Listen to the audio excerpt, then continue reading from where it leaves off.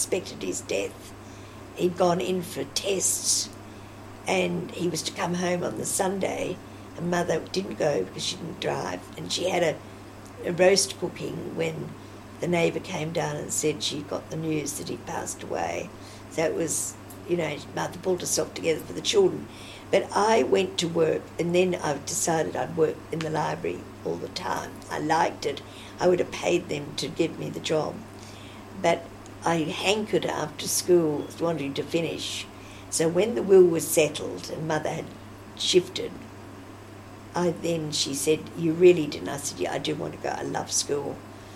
And so really at that stage in life, being a girl, I was lucky because I should have really gone to work or stayed home, because the average thing was saying you're going to get married anyway, and women didn't need the study, which I didn't really need.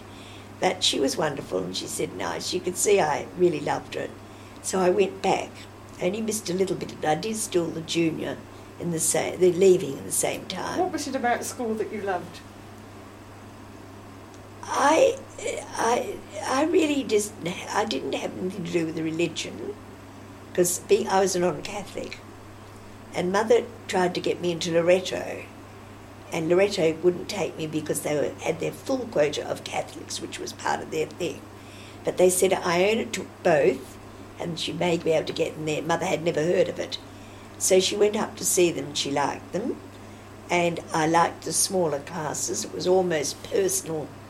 It was almost private tuition in some classes, because, some didn't take certain languages, and I had a choice of doing Latin, which I did, Latin, French, and German, but an Italian I changed instead of German.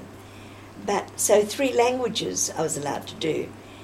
Poetry, they always loved the classics, and you were accustomed to that sort of thing. I liked what I was taught, and I loved the fact that I was in these small classes, because, as I said, it was like private tuition. I liked being with girls, a whole bunch of girls for the first time, particularly when I was boarding. But when I went back, of course, I had made friends with the boarders. If you're just a day school,